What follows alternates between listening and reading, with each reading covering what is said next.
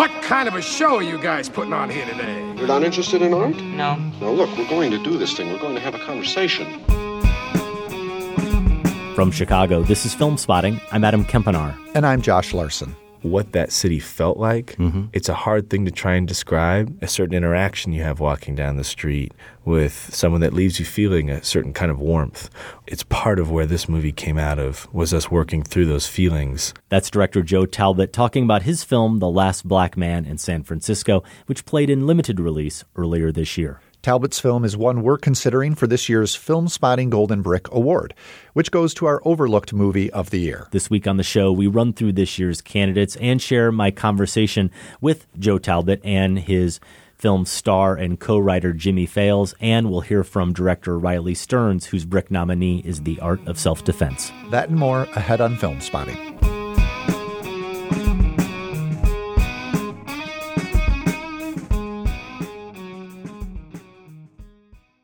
Welcome to Film Spotting.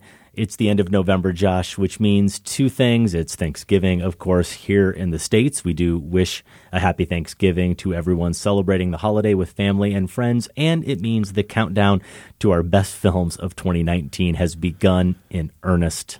Yikes. The screeners, which we're fortunate to get for the most part, are piling up. The great movies that are going to be in awards contention at the end of the year are hitting theaters, and before you know it, we're submitting our ballots for the best films of the year and more for the Chicago Film Critics Association. So I don't know what we're doing talking right now. We should be watching movies. Absolutely. I'm not even aware of what that deadline is for the CFCA, and I don't want to know. It'll just send me into a panic. Our Thanksgiving tradition here on the show the last couple of years has been to announce the shortlist for the Film Spotting Golden Brick Award, which we give to our favorite underseen or overlooked film of the year. It's a movie from a new or emerging filmmaker that shows some formal ambition. And of course, the other important criterion is that at least one of us has seen and recommended the movie. Later in the show, we're going to run through the titles that we've shortlisted for this year's award. We'll also revisit Adam's conversation with Riley Stearns, the director of one of those shortlisted titles, The Art of Self-Defense. That one stars Jesse Eisenberg and Alessandro Nivola. First, though, we're going to hear from the director and star of another Brick shortlister, The Last Black Man in San Francisco. This is directed by first-time feature filmmaker Joe Talbot, and it tells the story of Jimmy, a young man with dreams of reclaiming a large Victorian house in the heart of the city that he spent some time living in when he was a child. It's a home that his grandfather built.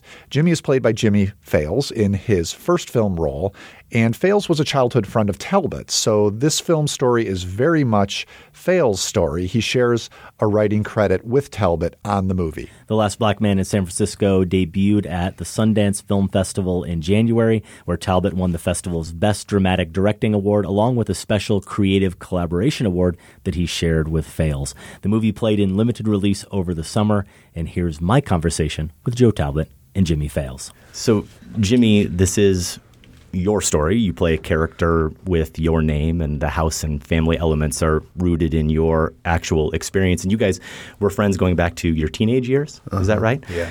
I'm curious about how both of you on this film approached the truth. And I don't mean so much, what lines up with reality, what events actually happened or not, but how you each felt about taking your individual experiences and meshing those together and then translating them to the screen into something that is ultimately a fictionalized version of Jimmy's story.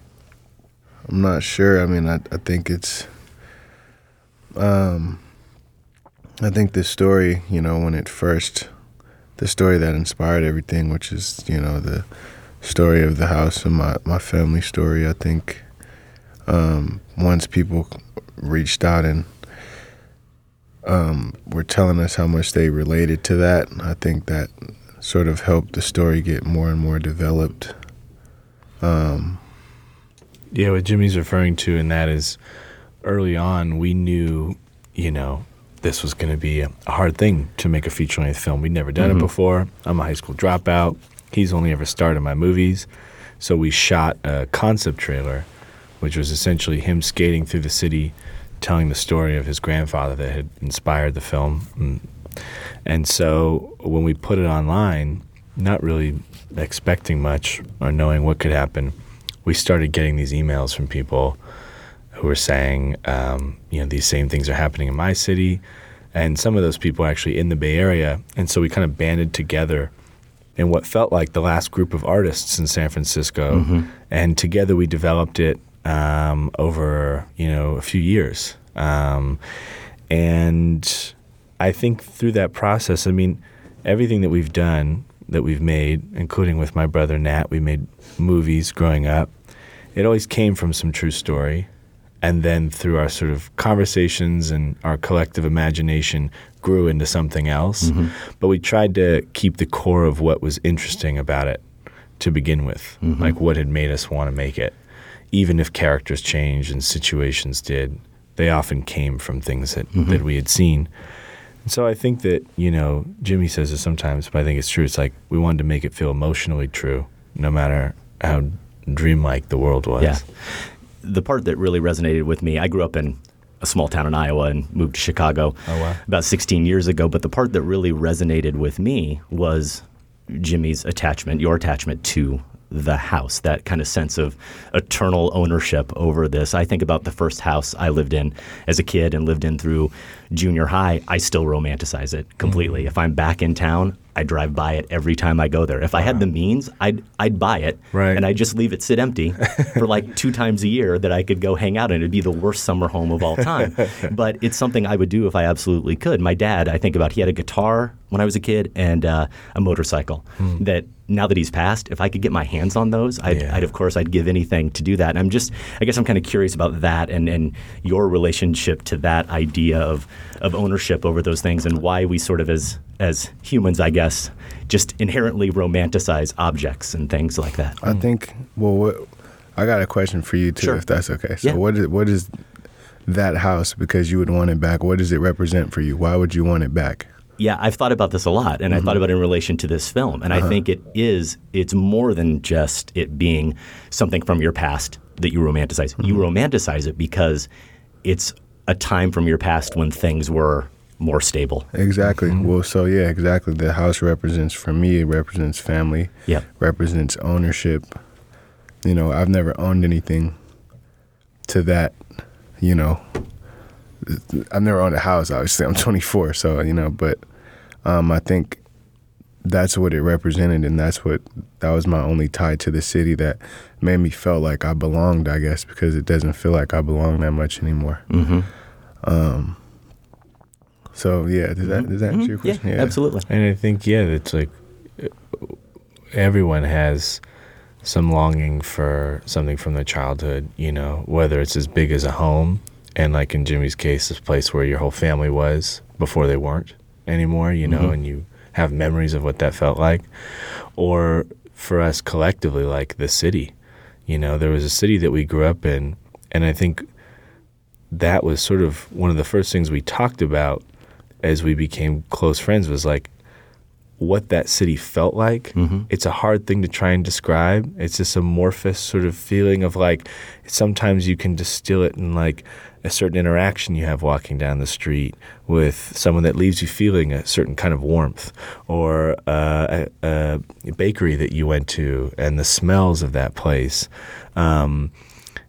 Collectively, I think those experiences are what make the San Francisco that we grew up in. And as that city feels farther and farther away, and that regional culture of, all the things that feel to us like San Francisco is, at the threat of being lost, I think it's part of where this movie came out of, was us working through those feelings and also almost wanting to capture that city before it's totally gone. Yeah.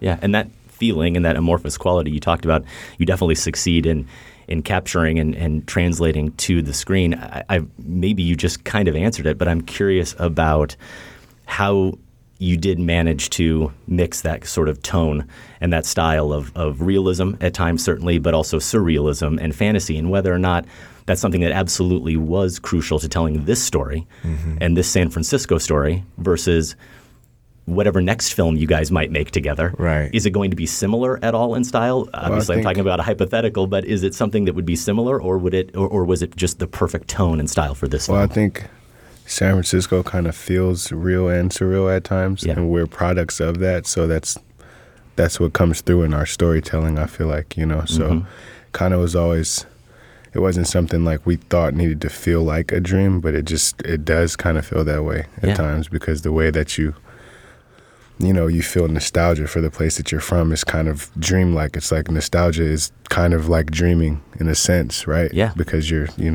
always remember it in a certain way.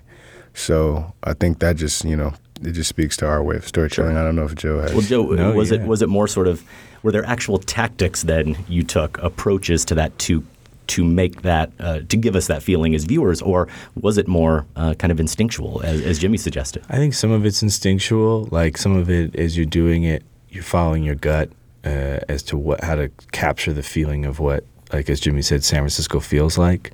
But I think there's a certain like nostalgia that is baked into San Francisco's history, that does feel specific to that place.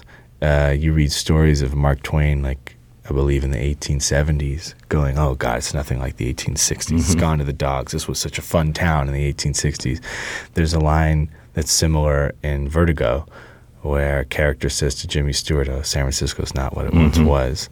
And so there is this longing for a time that came before you, or that you had maybe first arrived in San Francisco during, as the city is changing. And yet, I also think there are very harsh realities that come with that change. It's not just looking at the past with rose-colored glasses. We're seeing the very people that define San Francisco, the people that fought for it, the people that have helped create the city that we love, being pushed out. And so I don't think that change is just a product of being a human and longing for the past. I think we're really seeing or fearing that we're seeing the destruction of our city. And so there are certain ways you think about rendering that, certain light that you want to capture and colors. Yeah. Obviously, people know one of the magical things about the city is it's Victorians. And so this film is based around a Victorian. I think they kind of capture the imagination for people because they're almost palatial, and they also, every Victorian is different from the last. They all have unique detailing that make them feel like individuals. And I think that's something that we don't see in the newer architecture that's creeping in, that feel, as Jimmy sometimes says, more like shelving. They look like shelving or boxes, cardboard boxes. So I think some of that's just inherent to San Francisco. But definitely the look in the cinematography, I think about that warm yellow glow that you get. And you notice it early on, the sun, kind of bouncing off the water in these neighborhoods. And then even when, I think we're in Mont's house, the first time we're in the room with Mont and Jimmy pops his head around a corner, and there's that light, the yellow light right there kind of illuminating him. So clearly something you were going for. Yes, well, and Adam, our DP, one of the things that's remarkable about what he did, he had 10 days of prep on this movie, which is an unusually short amount of time. And making it even more difficult was we had this very tight shooting schedule. I think one of the first things to go on independent films now is the quality of making a world feel immersive, because one of the only ways to do that is to create a sort of consistent visual language, which is hard to do with limited time because you're up against all these scheduling conflicts. One of them on our film was we just had to, no matter how we rejiggered the schedule, shoot some of those early scenes during the ugliest hours of light, which is in the middle of the day. Harsh light beating down on you, especially, there's no trees, so we couldn't hide from that light. And these are the scenes where Jimmy and Mont are on the dock, and they're waiting for the bus, and Mont is sitting in his boat. Adam, brilliantly using mirrors and lights and a LUT that he built, was able to actually embrace that harsh light and use that to start to define one of the part of its visual language as a film. So then we were able to apply some of that to when we were shooting the nighttime exteriors, bringing in, like you said, some of that yellow glow. And I think that just speaks to, his deep understanding of the camera. Yeah, I mean, it's kind of the film in a microcosm, right? Embracing that harshness, acknowledging the harshness, but then also translating that into adoration, which is how it seems you feel about the city. I love that. Yeah, in the press notes I read, obviously we talked about how personal this is to Jimmy, and you've touched on, Joe, how it is to you as well. But in the notes, Jimmy says of you that you were the guy in the neighborhood always making stuff, and that your camera was recording everything we were doing. And in the film, we have Jonathan Majors as Mont, who is a playwright, and he's always writing, and he's always observing what's happening to everyone around him, what's going on in the neighborhood. I was curious if do you see Mont as a stand-in for you in some ways? I don't. You don't? I think it's a natural question to ask. But in truth, there's a guy we met early on in making this named Prentice. And Prentice was just this wonderful, unique San Franciscan. And so we started thinking about what a friendship between Jimmy, who's quite different from Prentice, in the ways that he's different from Montgomery in the film, would be like. And so he was really the inspiration for the character. And over time, that character developed, and I think different friends of ours had, minor influences on the character. But when we brought Jonathan on, he took this idea of what this person should be, this best friend to Jimmy, and he brought him to a whole other level. I think that Jimmy and I share vulnerability in real life with each other. That's part of where this film comes from, is us being able just to share stories with each other and listen to each other. And I think that's obviously in the film as well. But I think that's also there because Jonathan is that way as a person. Like, I watched them become really close friends as we developed this and once we brought Jonathan on. And so, I think that feeling and that connection that Jimmy and Mont have in the movie is just unique to them. Mm-hmm. Yeah, and I want to ask about that. Sometimes I don't really have a good question to ask. I just want to say, man, an actor is really good. And Jonathan, and everyone's great in the cast, honestly, but Jonathan Majors is really good. And I was curious about that relationship working with him, Jimmy, and how you did develop that chemistry on screen. Well, I mean, that was just, I think it just took meeting him. Took meeting him one time and spending a lot of time with him. I mean, it seemed when we met him that we had known him for years already, and I think that just came across. And we also had to, he also was mentoring me. This is my first film, so he was helping me a lot, like with, basic stuff like getting through, breaking down a script and stuff like that, and recommending books to read, and, just teaching me a lot of his process, and while also respecting, the fact that I'm a beginner sort of thing, and that this is a personal story as well. So it's a little more than just acting sometimes. Mm-hmm. So I think that was very important, and we had a lot of time to bond in that way. Like, I just had breakfast with him yesterday morning. Really? He was in Atlanta filming for a show, so I'm always in contact with him, even if I get, a script sent to me or something and I have an audition, I'll still call Jonathan to help me run through it, Yeah. So that's great. That's just, that's just my boy. So I think it was only, when you call action, and it's like, there was never a note that Joe gave us that was like, act more like friends. Right. What I mean? You Right. didn't need to do that. Yeah. I remember asking the Safdie brothers. They were here to talk about Good Time and working with Robert Pattinson. And I love that movie. Yeah, it's a great film. And asked them about a moment that Pattinson brought to the screen that maybe in the script you guys just didn't have that in mind at all, and the actor completely surprised you. Was there a moment like that for either of you, opposite Jonathan or directing Jonathan? Yeah, there are a few. Yeah, I mean, there's a few. Yeah. The one of the wonderful things about him, he's both an incredibly literary actor who seems to understand the words on the page sometimes better than those of us who wrote it, which is an honor to work with someone like that. But he also isn't afraid of improv, and he embraces, I think, and relishes like those opportunities to get to play, as he says. And so one of those that comes to mind is there's a scene where he crosses the street to interrupt a group of guys who are fighting and picking on one guy in particular, Kofi.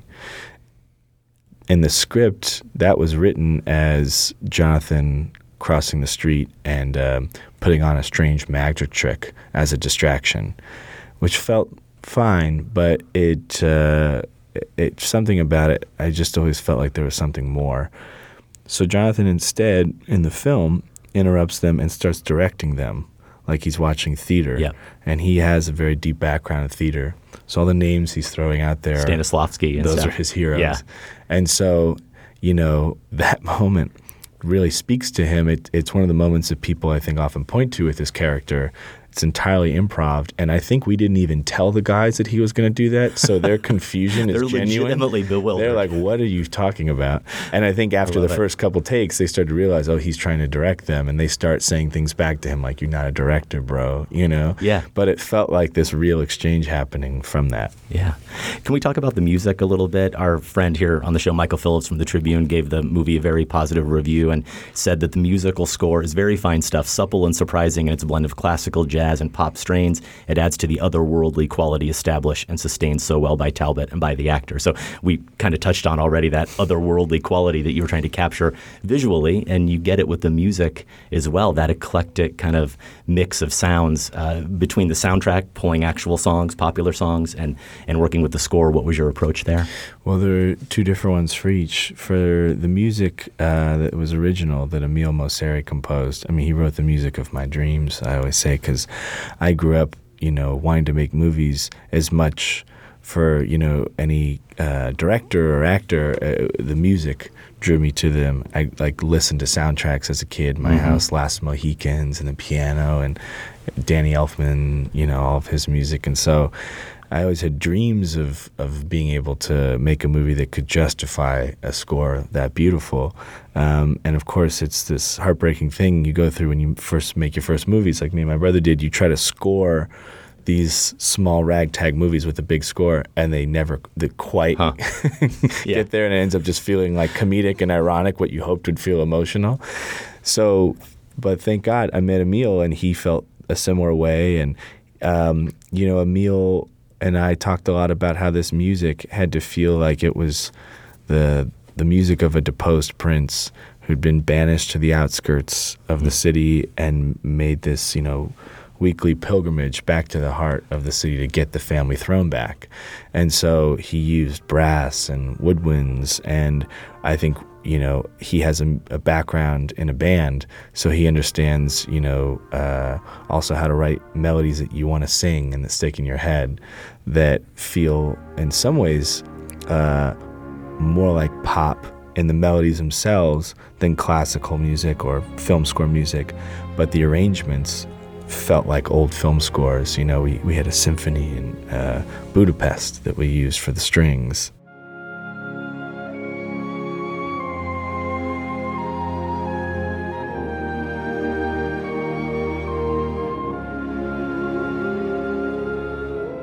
That was an important part of this film, because you also want to capture the magic of Jimmy's character in this dream to get this house back. You don't want a droning, restrained one tone for the score. For us, it was always like this music is an important part of it should be romantic story. And grandiose. It should feel it. Yeah, exactly. And then just in terms of the pop songs in the film, when you grow up in San Francisco, you grow up on all this music that came out of the city in the 1960s, Jefferson Airplane and Moby Grape and Janis. And, part of that music lives in our hearts as like coming from a more romantic time in the city's past. So we wanted to take those songs that we love and kind of pervert them in the new San Francisco, which is a darker place where musicians are not living in these palatial Victorians in the hate like Jerry Garcia did and the Airplane did, but now they're sometimes sleeping in front of those very houses. Right. So that's where that use of that music came from. I don't want to get bogged down too much in influences, because I don't want to suggest that this is a film that owes anything to any other films or filmmakers. And yet, definitely early on, I felt like I was noticing a lot of Spike Lee elements in the sense specifically of Do the Right Thing. The personalities on the street that we're meeting. Was that an influence? I mean, just in terms of capturing, the neighborhood and the livelihood of it and the people that make the neighborhood what it is, which is very important to this movie because the people make San Francisco. So the way Spike did that such a long time ago is very, and then, it's a very big influence, So, shout out Spike Lee. Yeah. That's one of our favorite movies. Yeah, That's a movie, changed my life when I saw it. Really? And another one is, that lived. I think that was like required viewing. We always said for everyone that came on was Harold and Maude. Because it has a sort of, for two things, it has sort of an unusual depiction of the Bay Area. A lot of people don't realize it's the Bay Area. I had completely blanked on that. Yeah, and it uses these sort of lesser-known locations, not quite as traditionally, I guess, attractive locations, to create this really beautiful world. Like it's in the outskirts, a lot of it, like San Bruno, surrounding suburbs of San Francisco and some areas. So I think that movie opened my eyes to how you could show the city that you love in a different light. And also, every character in that film is treated with empathy and love. There's this like hippie, loving ethos that I imagine came from Hal Ashby. That was one of the most touching things someone said to us at Sundance. They ran up to us. This older man was crying after the premiere, and he said, "The spirit of Hal Ashby lives." And we were with all our collaborators, and we all got teary because it was like he's one of our heroes. Yeah. So it is a film ultimately that does become about, I wouldn't say just the power of narratives, but the need for narratives individually and collectively, and kind of that storytelling element. A lot of films and filmmakers who go down this path of telling stories about telling stories then kind of turn it inward onto themselves a little bit. It's like, we know we're making a movie, you know, and we're going to acknowledge that in some ways. And I never felt like this film chose to do that. No, I mean, we're just storytellers. So, yeah, we're storytellers. We're movie makers after we're storytellers. So that's our main goal, is to tell a story. And I think, there is obviously an element of, I mean, you could argue in some ways meta. It's like Jimmy's playing a character. His name's Jimmy. Right. Scene with his mom is played by his actual mother.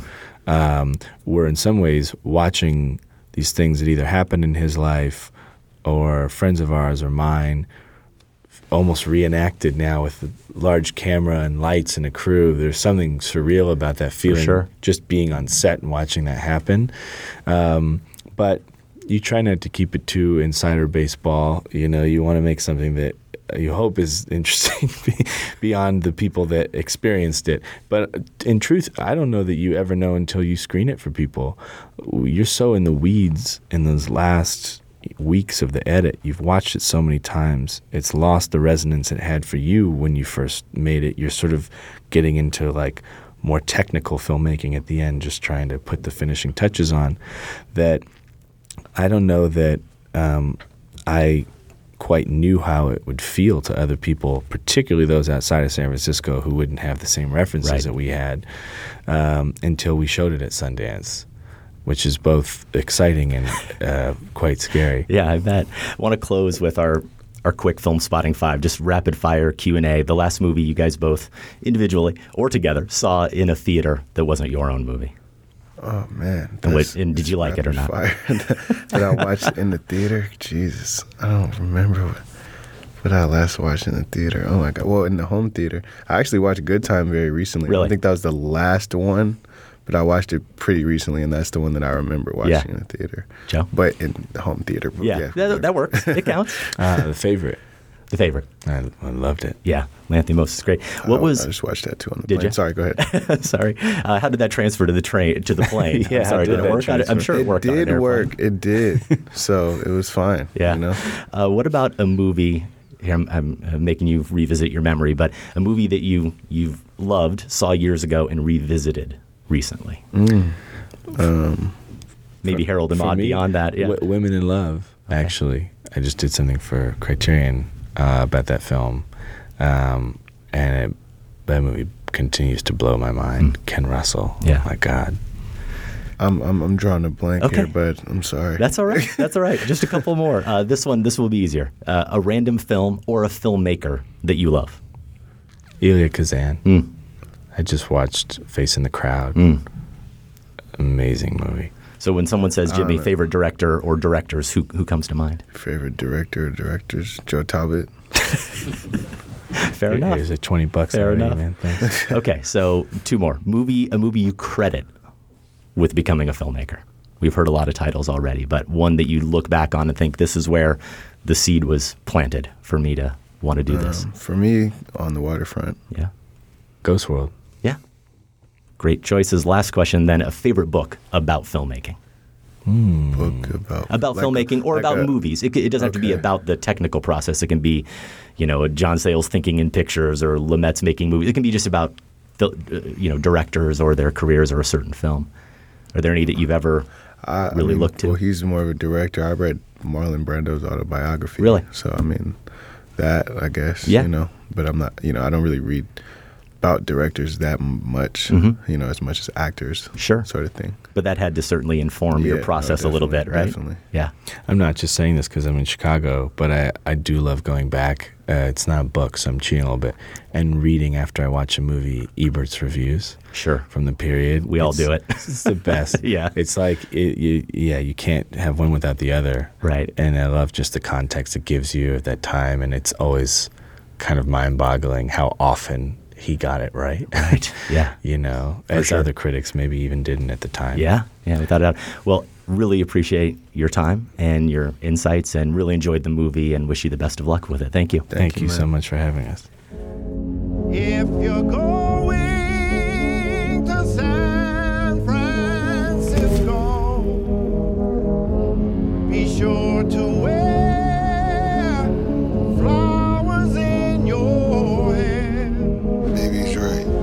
What if we shouldn't be here? Well, we should be here more. Some millionaire?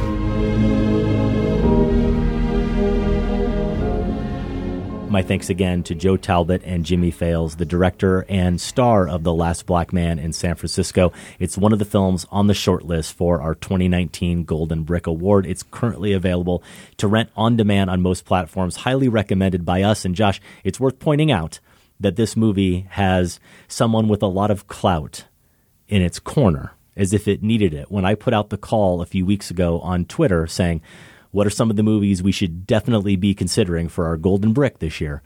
None other than Rian Johnson, director of the Thanksgiving release Knives Out, wrote in right away and said, am I allowed to make a pick here? The Last Black Man in San Francisco. And I feel like we should at least consider what he has to say, since the award is, after all, named after him. I suppose that's his fair. debut movie, Brick, is what inspired this award. We should take his opinion into account for that and many, many other reasons. We're going to get to the rest of the titles that are on our Golden Brick shortlist next, and we'll have Adam's interview with Riley Stearns, director of The Art of Self-Defense. I was just calling because I'm near your place. I'm in my car, I can be there in 8.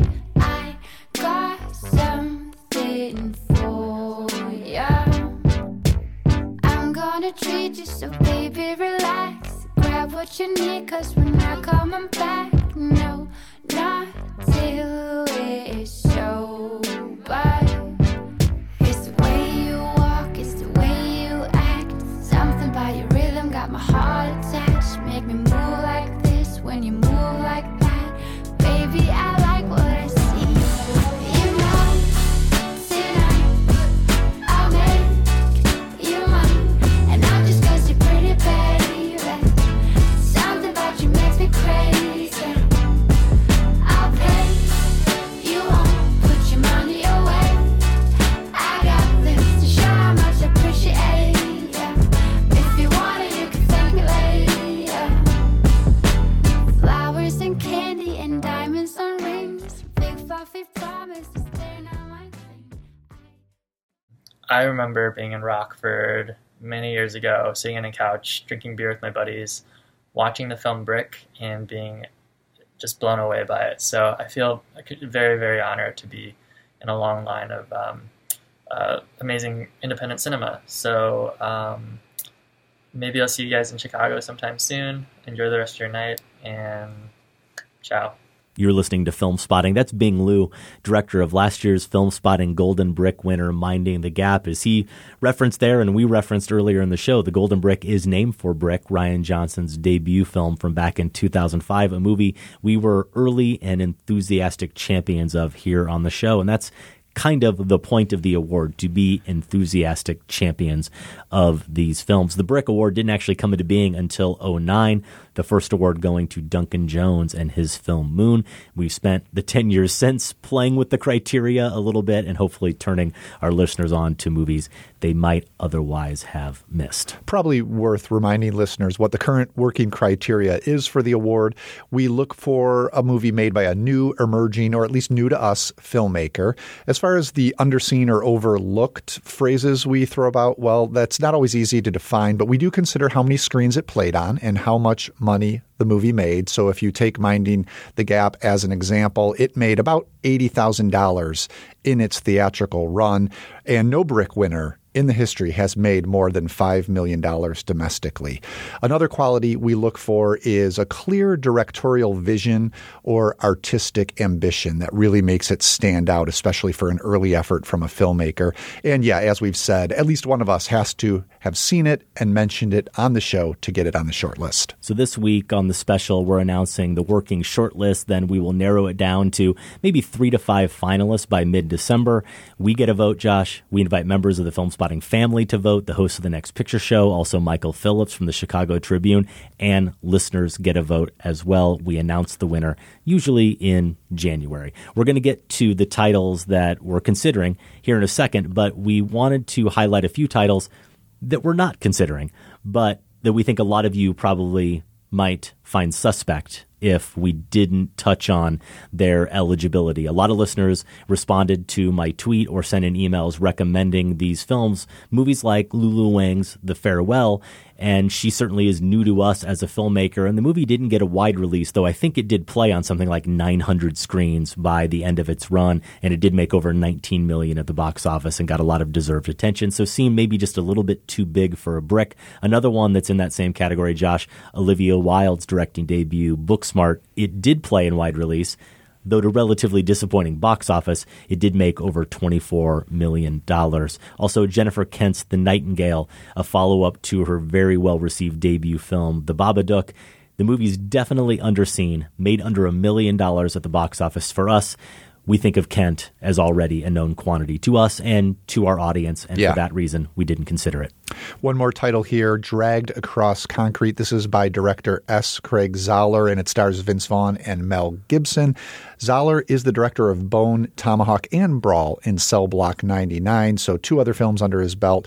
And these are movies that have been on our radar. Neither of us have been able to see those, but we're definitely familiar with them. There's been, I would say, a fair amount of conversation around them. So didn't consider Dragged Across Concrete as exactly meeting the criteria either. Finally, one more here worth mentioning, Celine Sciamma's Portrait of a Lady on Fire. This has really been one of the year's most acclaimed movies since its debut. One of our May. most anticipated. Our most anticipated at the Cannes Film Festival. It got a lot of praise. It will be in Chicago in early December. So neither of us has seen it. We don't know how we'll react to it. It's high on our to-do list. I have seen Sciamma's Girlhood. I'm a fan of that movie, so she's not exactly an unknown talent to me. And again, I think this is just an example of having a relatively high profile this year already, even though it hasn't come out yet. Yeah. 2 other titles we did want to mention that right now aren't eligible because we have no way to see them. Many listeners on Twitter recommended a film from the UK called Bait that is set in a UK fishing village. It's shot on black and white, 16 millimeter film, and, quote, processed by hand. It has garnered comparisons to Guy Maddin, a filmmaker we both enjoy quite a bit. This director is Mark Jenkin. And I want to say Mark Kermode has been championing this all year as well. So yeah, definitely been on my radar, but we just can't see it. We have tried, and the only thing we haven't tried actually is reaching out to the filmmaker himself at this point. Certainly seems Brick worthy or worthy of being a nominee. We just don't know how we're going to see it before we vote. Also, After Midnight, this is a film directed by Jeremy Gardner and Christian Stella. I think it's played on the festival circuit, and it's about a man who kind of starts to lose it after his girlfriend disappears suddenly, and according to the description, something mysterious, something, not someone, tries breaking into his house. We know that Jeremy Gardner, one of the co-directors there, at least according to Twitter, has been a listener of the show in the past, and we're curious about the film, but as of right now, not available on demand or on DVD. With that, and I'm sure there are other titles we'll hear about, we are ready to give you this year's current Golden Brick nominees. You just heard my conversation with Joe Talbot and Jimmy Fails, The Last Black Man in San Francisco. Definitely a contender. It's made under $5 million worldwide. And we talked about it during that interview. Certainly during our comments about the film, you see a lot of formal ambition. And if you haven't had a chance to see it yet, we recommend you do so. It's available on demand. Josh, you've been pretty good throughout the year on catching up with some of these smaller movies. A few of these you have previously recommended.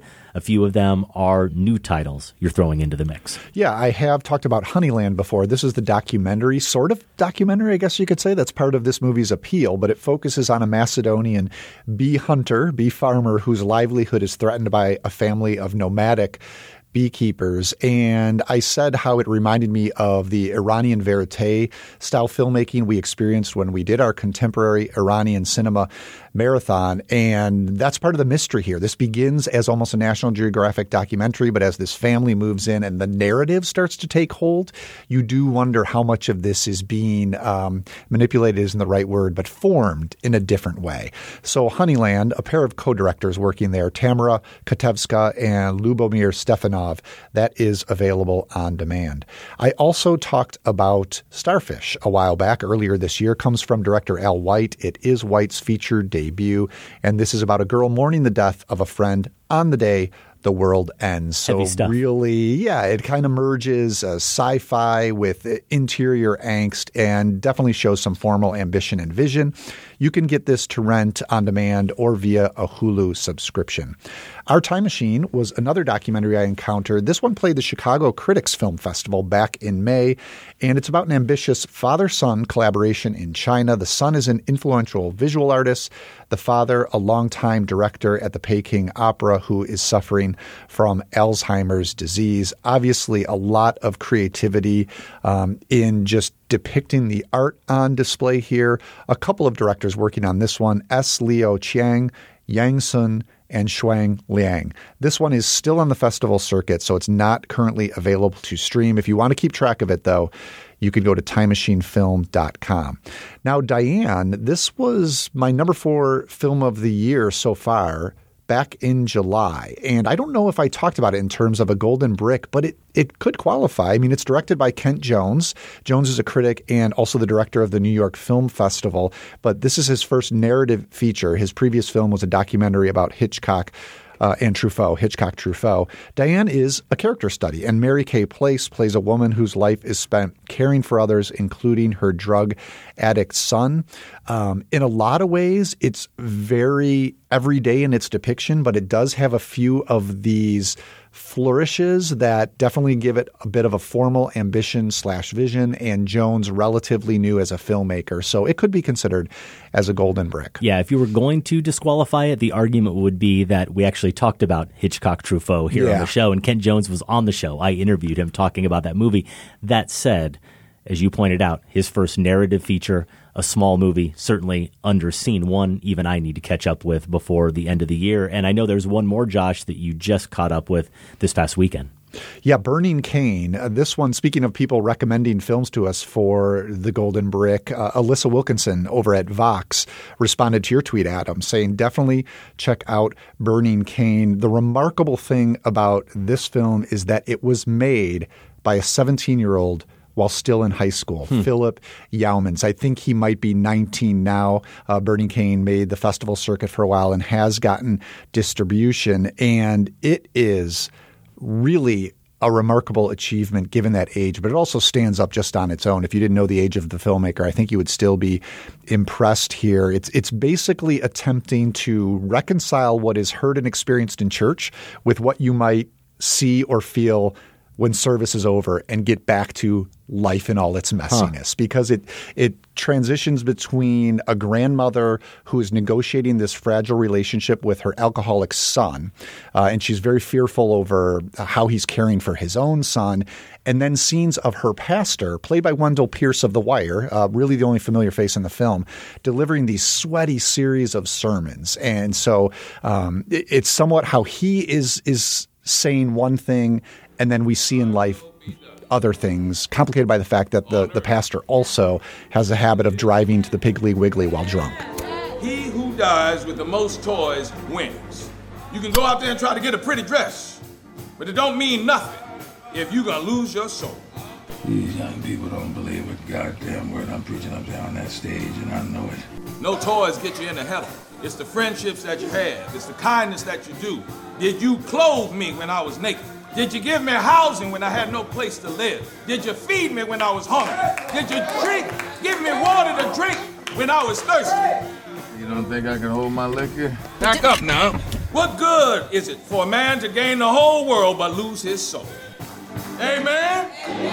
Amen. Thank you, church.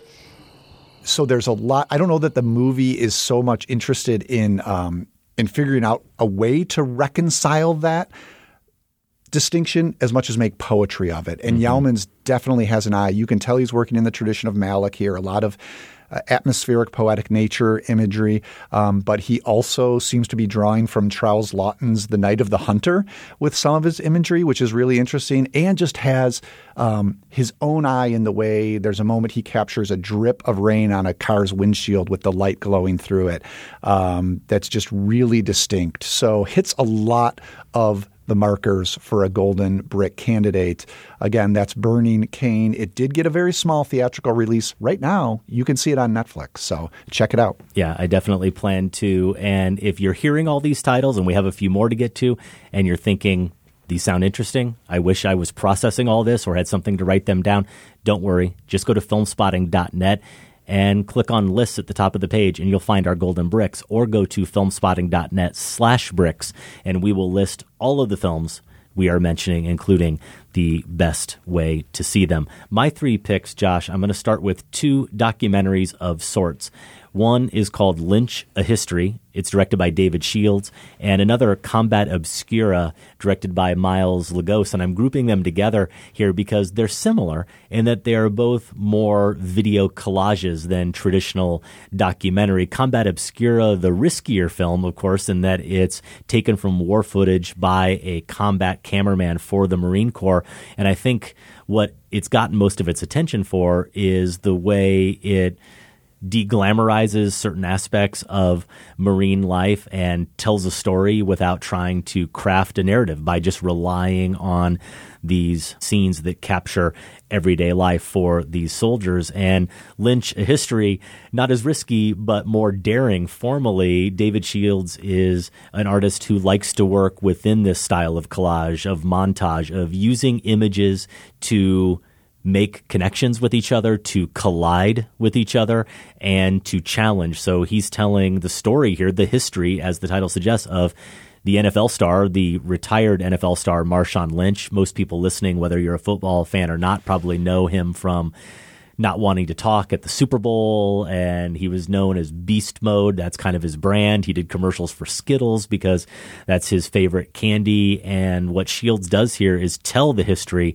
of Lynch with game footage, with home movie style footage, with press conferences, footage from his past as a high school kid, and it's all enmeshed with footage that really tells the history of race in America, not just race in sport, but race in America. Both those movies, I believe, are available right now on demand on most platforms. And I also recommend a movie called Wild Rose by Tom Harper. It stars Jessie Buckley as a Scottish woman, a young Scottish woman who has aspirations of becoming a Nashville star. She's a country singer in Scotland. At the beginning of the movie, she's just getting out of jail. And it's a movie that maybe isn't as formally adventurous as all the other films we're talking about, but for very familiar subject matter, I think it finds a fresh spin on it with a great performance by Buckley and some of the best music moments of the year. The director, Tom Harper, is a TV veteran, and he does have 3 previous feature credits.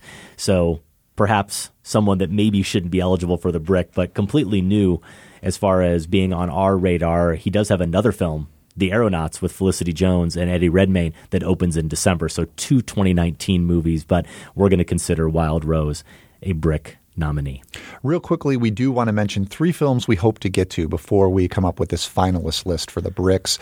Be Gone's Long Day's Journey into Night, Light from Light, which is from director Paul Harrell, and Manos, this one directed by Colombian/Ecuadorian filmmaker Alejandro Landis. So hopefully we'll be able to make time for those as well before we start whittling down this list. Yeah, Long Day's Journey, available right now on demand, and a movie that Sean Gilman, who helped us curate our recent contemporary Chinese cinema marathon, he had it in his short list of 10 or 11 movies that he thinks are among the best Chinese films of the decade. Light from Light, there's no streaming release yet, and Manos will be available on demand December 10th if you want to catch up with it. Our final Golden Brick nominee is Riley Stearns' The Art of Self-Defense. It stars Jesse Eisenberg as a man who joins a dojo after getting attacked on the street. Alessandro Nivola, one of the really funniest performances of the year, is the dojo's eccentric sensei. I spoke with Stearns earlier in the year. Here's that conversation. I'm taking my first class today. Your new white belt? Is that the first belt color? White is before color. You haven't earned color yet. Today's lesson: to kick with your fists and punch with your feet. That makes perfect sense. Good. There's a mental component as well. Everything should be as masculine as possible. You may want to start on those reports. That pile is getting awfully high. I won't be petting you anymore. This is for your own good. What's your favorite style of music? Adult contemporary? No. Should be metal. Riley, I was rewatching some scenes of the movie today. I'm going to resist the urge to do the Chris Farley thing where I just quote back to you the funniest lines in the movie, like pretty much everything. That could be fun, though. It could be, but everything the guy who tries to sell Jesse Eisenberg's character a gun says is hilarious. I'm actually going to throw out some questions, though, and start by saying, in addition to that homework, I watched your debut feature, Faults, which tragically we overlooked here on the show in 2015. I regret that now. And I certainly see some connections in terms of style and tone, but also subject. And here are just a few things I jotted down. The karate dojo is a bit like a cult, right? People interacting intensely within a confined space. And there's a lot of rules, written and unwritten. There's a sensei, a leader, and pupils and wisdom that's being dispensed and shared. There's a fair amount of manipulation emotionally and psychologically. And we also see characters having these personal breakthrough moments. And here, when you move on to another level, you get a belt instead of reaching another plane of existence. But I'm guessing that the cult aspect wasn't specifically what interests you, but more the idea that's really explicitly at the core of Faults of control, of being in control of yourself and your choices and controlling others. Yeah, the feeling of manipulation and like mind control and like you said, just the rules of it all. Like those were topics that I was still fascinated by and knew that I wanted to touch on. And I thought that Faults, the idea behind that movie is that somebody starts in a bad place, ends up in a worse place, but thinks they're in a better place. That was the structure of it for me. And this time around, I wanted to, I knew I was dealing with something a little bit more, positive. Even though it gets very, very dark, I knew that I wanted the feel of it at the end of the movie to feel different than Faults. And so, yeah, it's a different movie in a lot of ways and explored different ideas at the same time, but I do think that there's some similarities in there, and it must have just been that I didn't totally get the cult and mind control elements out of my head. So needed to touch on them one more time. Mm-hmm. Am I crazy too, or do they both open with lead characters being humiliated in cafes? What do you have against small diners? It's funny that I actually think that I wanted to kind of give a nod towards Faults in the way that film opened, but I also mainly really like the idea of starting a movie in a way that might be unrelated to the plot, but definitely tells you something about your lead character. Yeah. And Faults is basically that you get to a sense that this person is on the outs, that they have nothing left in life, and that they're just kind of a scavenger, and that they've lost all bit of dignity. And with self-defense, it was that this character, because he's being made fun of, and you realize that he knows exactly what they're saying to him, that he's just so inactive and incapable of calling people out, and just takes everything, whatever life throws at him, he takes it and doesn't really give anything back. So I like to tell us something about the character without necessarily needing it to be plot related. There's another direct nod to Faults too, which I appreciated, which is Leland Orser, of course, the star of Faults, pops up in the TV show scene that we watch. Yeah, he's watching a film or a made-for-TV movie halfway through the movie, and I asked Leland if he would come in and be our detective in that film, and he said, I didn't even have to ask twice. He just immediately was like, yes, wherever you need me, I'm there. And I love that guy so much, and I want to be able to work with him again in a bigger context again at some point down the line. So I know that you practice martial arts, specifically jiu-jitsu, and that you attribute positive changes in your life to it. I wouldn't necessarily describe this movie as a karate movie. It's more of a vehicle to get at, some of the things we talked about, like this notion of control and, of course, toxic masculinity, too, as a concept in this movie. But since you do have that respect for martial arts, I'm curious if you worried at all about the response to the film from people within that community, because that dark comic or satirical approach in art obviously easily can be misunderstood and sometimes can provoke a lot of anger. Like, I imagine most karate senseis believe or want to believe they're nothing like the sensei Alessandro Nivola plays here, or maybe I'm wrong. Maybe they're all in on the joke. Yeah, I definitely didn't want to make a film that was making fun of anybody, but I do think that it's okay to poke fun at things. I'm such an avid practitioner of jiu-jitsu. I do it every day. I'm like 5 days a week at least. And so I feel like there's this sense of, because I do it, I can poke fun at it a little bit. I'm definitely not trying to tell people that karate is bad or that this is real in any way, shape, or form. I think even if you watch the movie and you walk away thinking that I made fun of karate and that I made it look bad, then I think that you weren't really watching the movie to begin with, because there's so many other things in the film that happen, so many stylized moments and things that set it apart from the real world, where it's obvious it's a film. It's not trying to be a promotional tool for karate, or by that same token, it's not trying to tell people that every school is going to be run like this cult. But I do get responses from people on Twitter here and there, people DMing me on Instagram saying that no karate school would ever teach this type of methodology. And I kind of am like, yeah. So, that's not the point of the movie for me. But it was never really a concern. And I do think that whether it's the karate or whether it's me kind of poking fun at the metal community, being a fan of metal myself, or even just poking fun at dachshunds and how they're not masculine dogs.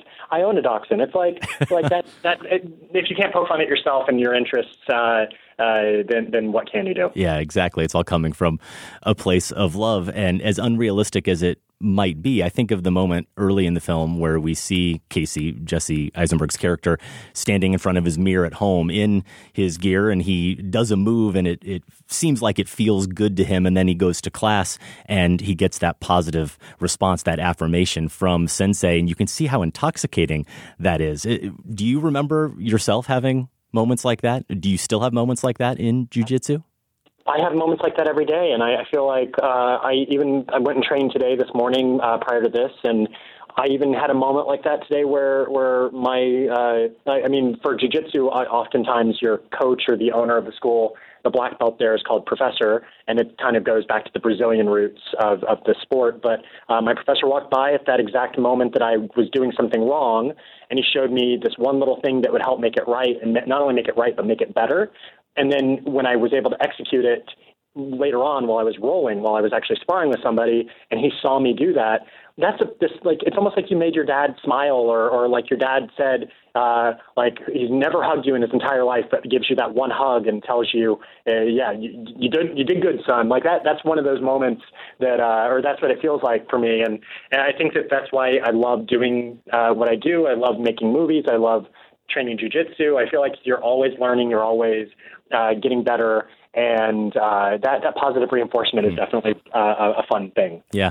Here's where I'd love to go off on a tangent about how I see a similarity between that smile on Jesse's face there and the smile on Leland Orser's face in a certain key moment in Faults. But we've talked about that movie enough, and I don't want to spoil that movie for anyone out there who hasn't seen it. So back to this film, there is a moment where a student even comments on it, specifically how much testosterone there is in the dojo. And of course, in the film then as a whole, Imogen Poots' character is the only woman.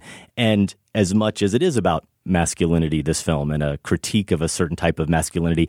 I was really struck by how you draw attention to at least what seemed to me the intimacy between the men, the physicality of some of the moves. And I think the scene where Casey walks into the locker room for the first time and we see two of the men in their underwear practicing certain techniques basically on each other's backs. And when the blue belt character befriends Casey and he helps put his belt on, we see Casey's kind of startled reaction to the man touching him that way. And so that dichotomy of toughness and touching, of vulnerability, it seems to me Casey's dilemma in a way, but it's also something inherent to karate, to martial arts. To martial arts, yeah. It's so funny that it's considered to be this like tough guy sport, especially MMA, like mixed martial arts, jiu-jitsu. You train with a lot of people who are very overtly masculine and like jocks, and you train with people who are not. But the one thing that happens on your very first day is that you're going to realize that you're going to be in very close physical contact with people, and almost always it's going to be other men, because even in the real world, like in the movie, there's only one woman at this dojo, but in the real world, you may train at a place where most days there aren't women there, and then every once in a while, like one or two girls join the class, and that's just kind of the norm, and it's just the way that it's always kind of been. But you're going to get into a position like in jiu-jitsu. My very first class I ever took, I laid on my back and I put my legs around somebody's waist who's on their knees, and I put them in my guard. And being in somebody's guard, it's very weird the very first time. I've seen it in mixed martial arts. I've seen it in fighting before. But when you're actually in that position, it's not a normal place that you would be out in everyday life. But it's so funny how fast that changes in your mind when you realize what this means. Like when you're in this position, you're protecting yourself from getting beaten to death in a fight, or you're protecting, or you're keeping somebody at bay until somebody else is going to come and help you. And once you start putting it into that perspective of what it would be in real life, that weird feeling of that intimacy goes away, and you realize that it's more of a self-defense thing. It's more of survival. And so all that stuff goes out the door eventually. But yeah, that initial feeling of intimacy is interesting to say the least. Have you seen Christian Petzold's film from this year, Transit? I have not, no. Okay, really interesting film and an interesting anachronism of a film based on various factors. It seems clear the movie must be set in the 1940s, but then you see certain technology or signposts that suggest it could be the present day, or at least closer to it. It's deliberately enigmatic that way. And I don't think your movie is necessarily quite as inscrutable, but there's a vagueness and a mystery to the setting in terms of the production design. There's not a lot of indicators for us to latch onto about who these characters are really, what they do, what year it is, even where they live. I mean, if I hadn't read that it was shot in Louisville, I would never have guessed that or attached the characters to that city. And I don't know if it makes sense to say, or it's accurate to say, it feels almost a little sci-fi in that approach. But for me, it definitely heightens the absurdity of the story and makes it all feel a little bit more like a parable. Is that what you were after? The idea was to make it feel like its own world, first and foremost. And I think that's where the sci-fi element might come into people's minds, is that it just doesn't feel like our world, and the rules are slightly different. Nothing is fantastic to the point where you don't believe these characters are real, or you don't believe that they're like their motivations, or they don't feel like real people at all. But I did want them to kind of feel different than the space that we ourselves live in. The time period is supposed to be more of just like this timeless, arbitrary space where cell phones don't exist, internet doesn't exist, and technology tends to span eras and decades and different devices. And it was two things in particular. It was mainly to let it feel more like its own world, like it exists in its own space and territory. But also, I didn't want people 10 years from now to watch the movie and say that they knew exactly when it was made. It was more important for me for somebody to watch the movie and just feel like it was timeless. Like it could have been made that year, or it could have been made 20 years ago, and it didn't really matter. But it's funny how many people have been asking me why I said it in the 90s and Q&As, and that wasn't my intention, but I think people so desperately want to be able to kind of put those pieces together and figure out when something was or where it takes place, that they tend to kind of look for things that kind of that support a certain time frame. But the original intent was just for it to be kind of in its own timeless period. Yeah, I said I wasn't going to bring up Faults again, and of course it's a completely different type of mixture of reality and fantasy, I suppose, and that there's at least a hint of something supernatural or the potential for something supernatural. But is that mixture and that kind of hybrid of reality and fantasy something that you're drawn to? For this movie especially, Faults, I did always think of it as just ever so slightly hyper-real in the way that people talk, but for the most part, I do think it took place in our world. It was just the mid-'80s. It was around the time of deprogramming, whereas this one, I really wanted it to feel like its own world, and part of the fun of that is being able to decide what can or can't happen in that world. And I created all the rules prior to writing, and I never want to break those rules as you're going along and switching it up arbitrarily so that the audience, like kind of tricking the audience into this false insecurity and then saying, oh, never mind, I know something I told you something would happen this way, but now I'm changing the rules and it can happen this way. That's not good storytelling for me, so I definitely wanted to have the rules be set in stone, but the way that we doled out that information to the audience was a little slower and more deliberate. And in our self-defense, things can happen in that world that wouldn't happen in this world. And mainly, it's fun to be able to be cinematic, and it's fun to be able to do things that wouldn't really happen, but never going so far that it took you out of it or you couldn't relate to the characters. Yeah. Speaking of being cinematic, Jesse Eisenberg was very complimentary about working with you, commenting that he knew how every shot was going to be used in the movie and why you were doing each take, why the camera was where it was. And I was curious, I certainly sensed the purpose behind every shot here as well and in Faults, but would love to hear more about how that approach applies directly to your actors. Is it something when you're on set you're conscious of and you want to make sure is clear to your talent, or is it more of a byproduct of how you work?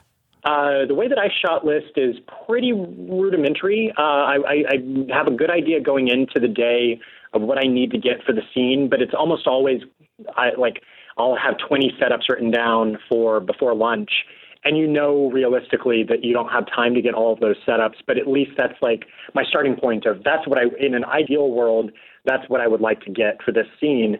And whether or not I'm going to use all of those shots later on in the edit is another question, but if I could, that's what I would do. But inevitably you get there on the day and either the set is different than you imagined it, or the actors do something differently with their blocking than you kind of anticipated. I think that it's more important to be ready to improvise as a director once you get to set, especially in an indie space where time is of the essence, and really just get down to what exactly do you need, what's going to make or break the scene, and do so in a way that makes sense. And I think that's why the actors always kind of felt like they knew where we were, what we were doing, why we were doing something. I think that if people are on the same page, that it just like streamlines the process and it makes it simpler. If they're wondering why they're going to be in a shot why they're going to be on set while they're not in the shot, and then they start doing that with every scene that you do. They're like, well, where am I in this? Or what's happening in this thing? I'm kind of lost. That's only going to slow things down. So it's better for everyone to be on the same page. But I'm so regimented in the way that I write and the way that I kind of have the actors perform dialogue that it's nice to have that improvisational feel with the way that I shoot things. Yeah. I mentioned off the top the lines from the gun shop owner and how much I thought they were hilarious. And what makes them so funny is that he's pointing out all of these facts about gun ownership that should be alarming. In the context of selling someone a gun, they are highly ironic, but the character himself never acknowledges that irony or that disconnect. That, for me, is really where the humor comes from. And that's really true of almost every character in the film, probably. How did you take that? I can imagine that written on the page and how you heard it in your head and how you envisioned it coming out, but how do you take that from the page to the screen? Because I feel like any actor's instinct in that moment would be to act that irony or to note the humor in some way. Well, I'll say two things about that. The first thing is that was a very interesting scene to shoot because we were shooting in an actual gun store with about 10 employees who worked at that gun store just on their day off, deciding that they wanted to come in and watch a Hollywood movie being shot, and it had the guy from Social Network in it, and that's all they knew. And little did they know that we were going to be saying these lines about, and facts, like you said, they are facts, yes, about gun ownership and that are kind of horrifying. And I was so in my own head about what that was going to be like, and I was worried about Davey having to say these lines in front of these people, and I didn't want to offend anybody. But I remember it was Jesse who came over to me and said, "Like, are you worried?" And I was like, "Yeah, I'm a little worried about it, how it's going to feel." And he goes, "Well, they're facts." And I was like, "Yeah, but the facts are kind of uncomfortable." And he goes, "But Riley, they're facts." And I think that was important for me to hear. And to think, okay, well, it's okay. It's like we are here for a reason. We're making this movie, and it's saying certain things, but it's not making fun of anybody. It's just saying these facts.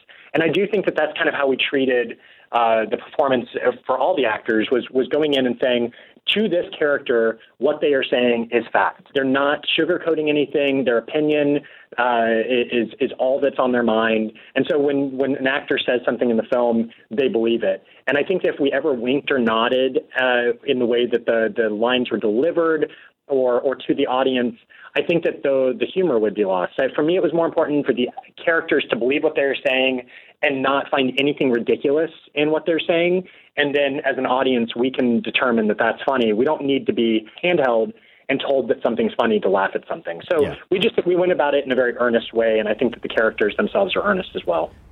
Grandmaster is the only person ever to wear the rainbow belt.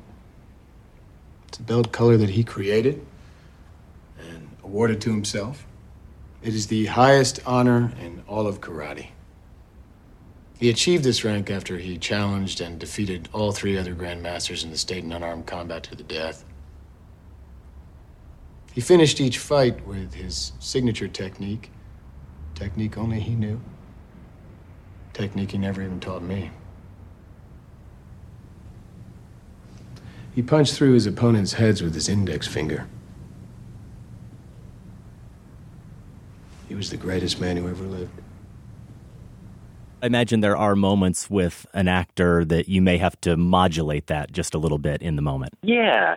Like there's a scene in particular where I remember an actor doing something that got a huge laugh from the crew and even myself, but I had to go over there, and it's a weird position to be in, and saying that worked really well on the stage and around everybody, and it was funny, but it wasn't funny for the movie. It wasn't right for the movie, and being able to do that is a tricky space to be in, but it's also very important. And I always was conscious of our tone overall, and that it's a tightrope that we were walking in terms of, like, as funny as some of these lines are, if you say them as if they're funny, if you believe that they're funny, then it's not going to be funny for the audience. So it was a tricky thing, but it's the space that I love working in, and that balance is always fun for me to kind of like straddle. Yeah. I want to close with the Film Spotting 5. It's kind of our rapid fire end to interviews here, where I would love to just kind of go back through some of the movies you love and movies that were influences, but start with the question, what was the last movie you saw in the theater that wasn't your own? Last movie I saw in the theater was The Farewell the other day.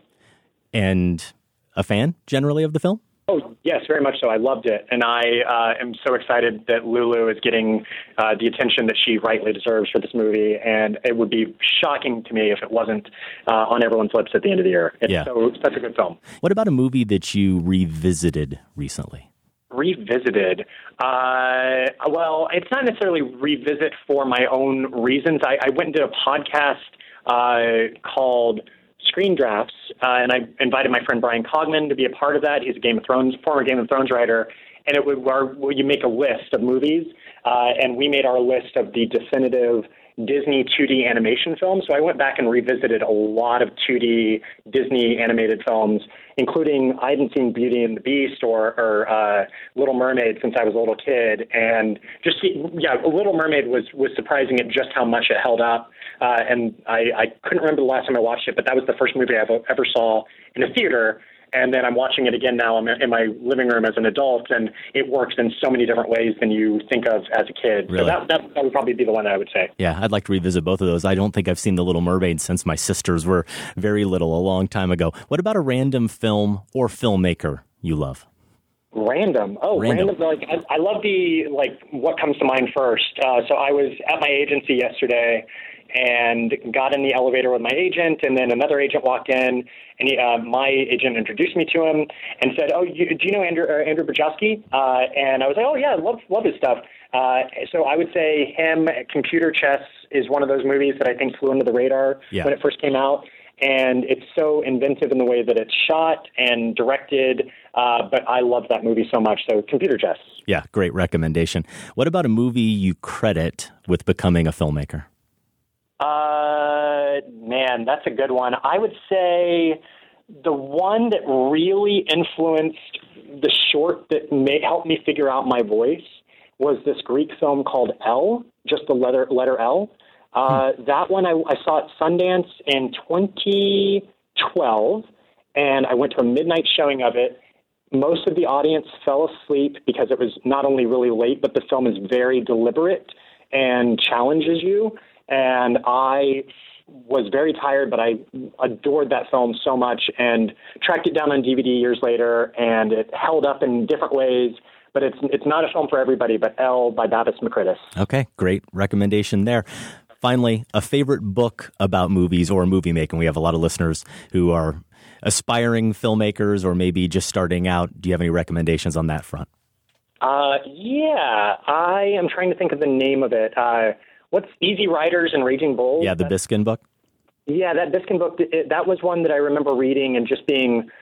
I was so into kind of that era of filmmaking, and I felt like it was a peek behind the curtain that I hadn't quite gotten yet in terms of I didn't have an agent. I was still trying to figure out what my voice was as a writer, but knowing like that there were all these stories in there that were really probably never talked about until they were in this book. That was really cool. Mm-hmm. But I also end up reading a lot of books that are just interviews with directors.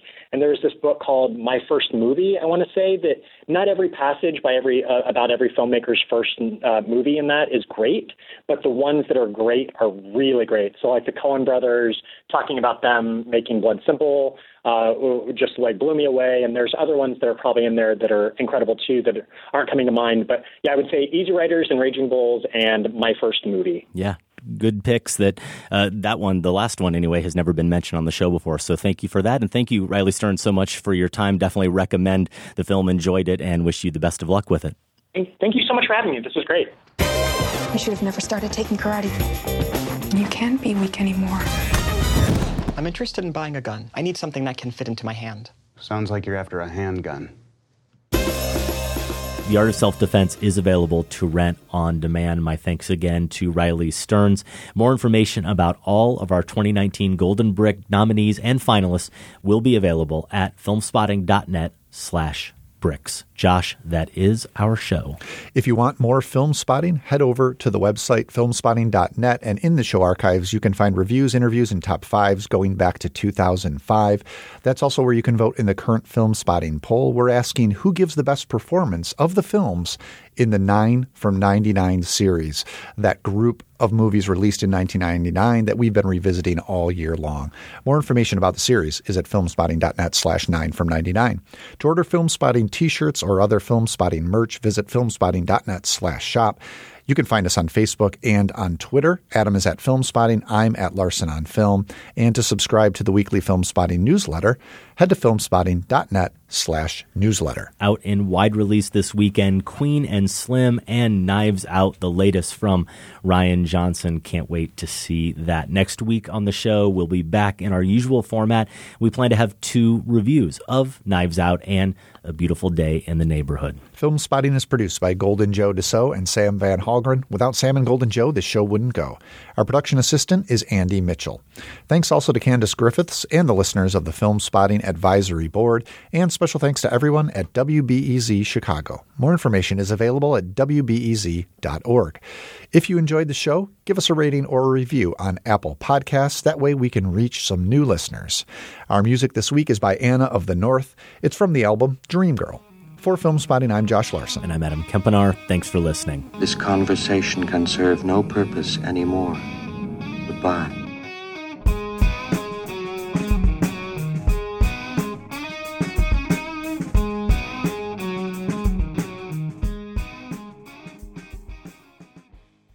Film Spotting is listener supported. Join the Film Spotting family at filmspottingfamily.com and get access to ad-free episodes, monthly bonus shows, our weekly newsletter, and for the first time, all in one place, the entire Film Spotting archive going back to 2005.